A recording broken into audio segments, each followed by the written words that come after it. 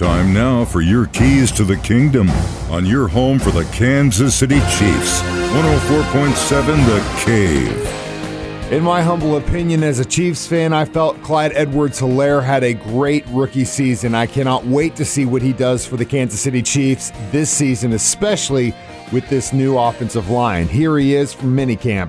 You know, after the Super Bowl, just having the crazy hip and ankle injury that I had, trying to get back to 100% was my biggest thing. So, once I was able to get into that, get to 100%, then, working on my hands, catching.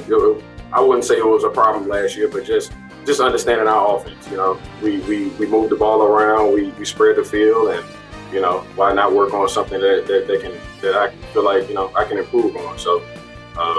That was one of my steps. Feels like two different seasons. I was coming in not knowing anything last year, so everybody was kind of like having this perspective of this is what it should be, or this is how it feels, or that they were asking players who were in the league before. But that was my first thing. Like I had my entire OTA season pretty much off just to work out, and then we came in fall camp, and then I want to say like 2 weeks in I was named the starter. So I mean as far as how much we were doing, Zooms and everything, it wasn't like I was behind on the actual plays, and I got drilled because everybody was telling me Coach Reed's, playbook was outrageous, and I mean I went out there and I performed. That's why I got drafted where I did, and as far as my football IQ, he put me in a position because he knew that I would go out there and perform. So.